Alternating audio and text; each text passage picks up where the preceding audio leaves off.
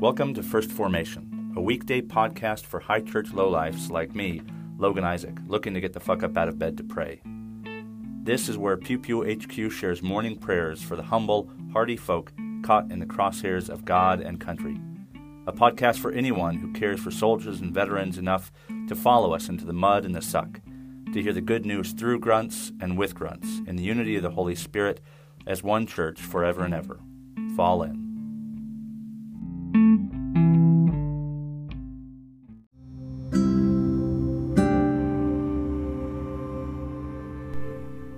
Psalm 148. Praise the Lord. Praise the Lord from the heavens. Praise him in the heights. Praise him all his angels. Praise him all his host. Praise him sun and moon. Praise him all you shining stars.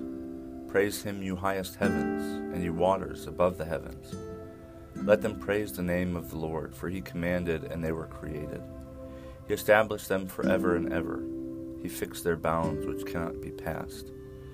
Praise the Lord from the earth, you sea monsters and all deeps, fire and hail, snow and frost, stormy wind fulfilling his command. Mountains and all hills, fruit trees and all cedars, wild animals and all cattle, creeping things and flying birds, kings of the earth and all peoples, princes and all rulers of the earth, young men and women alike, old and young together. Let them praise the name of the Lord, for his name alone is exalted. His glory is above earth and heaven. He has raised up a horn for his people. Praise for all his faithful, for the people of Israel who are close to him. Praise the Lord. Proverbs chapter 8, verses 32 to 36. And now, my children, listen to me. Happy are those who keep my ways. Hear instruction and be wise, and do not neglect it. Happy is the one who listens to me, watching daily at my gates, waiting beside my doors. For whoever finds me finds life, and obtains favor from the Lord. But those who miss me injure themselves. All who hate me love death. The Gospel of John, chapter 21, verses 19 through 24. He said it to indicate the kind of death by which he would glorify God. After this he said to him, "Follow me." Peter turned and saw the disciple whom Jesus loved following them. He was the one who had reclined next to Jesus at the supper and had said, "Lord, who is it that is going to betray you?" When Peter saw him, he said to Jesus, "Lord, what about him?" Jesus said to him, "If it is my will that he remain until I come, what is that to you? Follow me." So the rumor spread in the community that this disciple would not die. Yet Jesus did not say to him that he would not die, but, "If it is my will that he remain until I come, what is it to you?" This is the disciple who is testifying to these things and has written them, and we know that his testimony is true. Here ends the reading.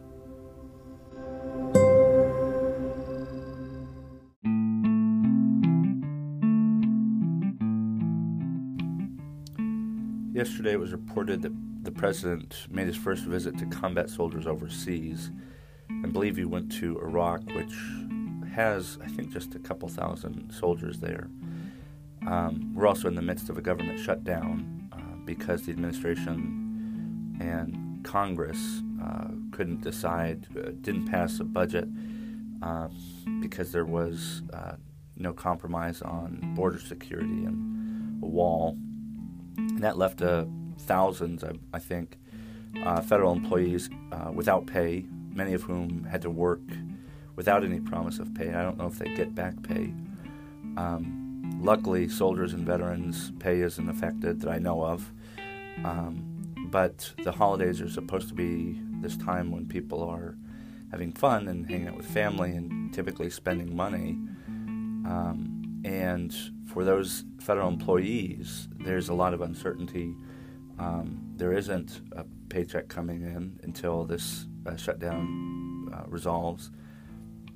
And so it's a really difficult time for a lot of people, not just in the appearance of, we have a government shutdown, but a number of families who rely on the government for sustenance and resources are having a difficult time. And it's not just paychecks, it's a number of things.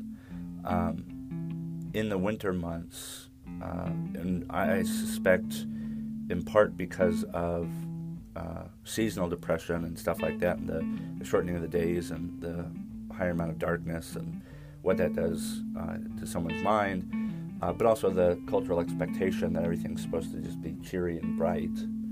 Oh yeah, that's actually a song lyric. I didn't think about that. Suicides are actually highest toward the end of the year. So it's a difficult time for a lot of people, and I think it was made worse by the shutdown and the impasse with Congress. And so today I'll keep the reflection short, only to encourage people to consider the ways in which the holidays are actually a mixed blessing. Christmas is supposed to be this time when Christ is with us. He's been born. The stargazers, the astrologers come and visit. But it's also when Herod orders the murder of the babies in Bethlehem. And so we shouldn't forget that to be emotionally healthy people, that we can hold these two together at one time, that two things can be true at once, that we rejoice in the Christ child being born, and we lament, I think the Feast of the Holy Innocents, I think it's tomorrow actually, or the next day, I'm not sure. But these two things can actually be true at once, that Christmas, that anything really, can contain both profound joy and excitement, but also danger and consternation and fear. So I think this Christmas, this third day of Christmas, about how Christmas, that even though Christ is with us, that doesn't necessarily make everything all cheery and bright, that it's okay to feel two things at once. I know as a combat veteran who's spoken to other combat veterans that, even the act of killing someone, an enemy combatant who they have a weapon in their hands, they're aiming it at you. I've spoken to two individual soldiers, and there's a number of others who have shared their testimony online, that there's this mix of profound guilt, and yet you're happy that you saved yourself and you saved your battle buddies. And those two things happen almost at once. The two people I've talked to in depth about their experiences, they could not tell when, which one came first, when one preceded the other or didn't. And so it's a difficult time. I know a shutdown seems trivial to some, but for those who rely on the government for their paycheck, for their sense of meaning, it can be a really difficult and isolating time to have these complex feelings about the government, to both be working for it, but also to have profound distrust in it. So I encourage us all to consider those of us in the halls of power who actually don't have so much, and whether or not there are ways in which we can rethink how we view federal employees and federal service members even. Here ends the reflection.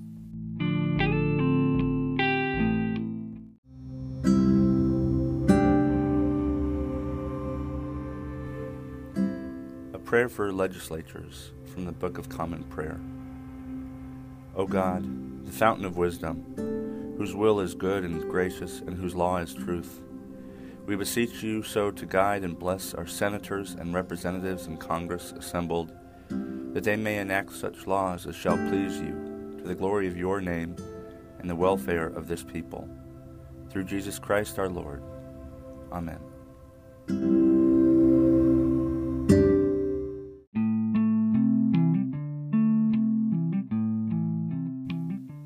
Thank you for falling into Pew Pew HQ's First Formation, where we share morning prayers for the humble, hardy folk caught in the crosshairs of God and country. If you like what you've heard, I hope you'll consider participating in one of the three following ways. First, you can support this podcast with a monthly contribution at anchor.fm/firstformation. You can sponsor morning prayer for Pew Pew people with as little as $1 a month, and you can cancel at any time if I ever piss you off. Second, You can become a co-host yourself by recording a lectionary reading and sending it to me to be included in a weekday episode of your choosing. Instructions for co-hosts can be found in earlier episodes, and you don't have to be a grunt to participate in First Formation in this or any way. Finally, and maybe most importantly, you can send me your prayer requests of a minute or less with a voice message feature on Anchor's iOS or Android apps. Prayers may be added to a morning prayer episode, aired anonymously if you wish, or kept private for me to pray for off-air. So there you have it. 3 ways to participate in morning prayers for Pew Pew people. I hope you will continue to listen in and maybe even consider participating yourself. This has been and always will be Logan Isaac. Always faithful, always family. Semper Familia.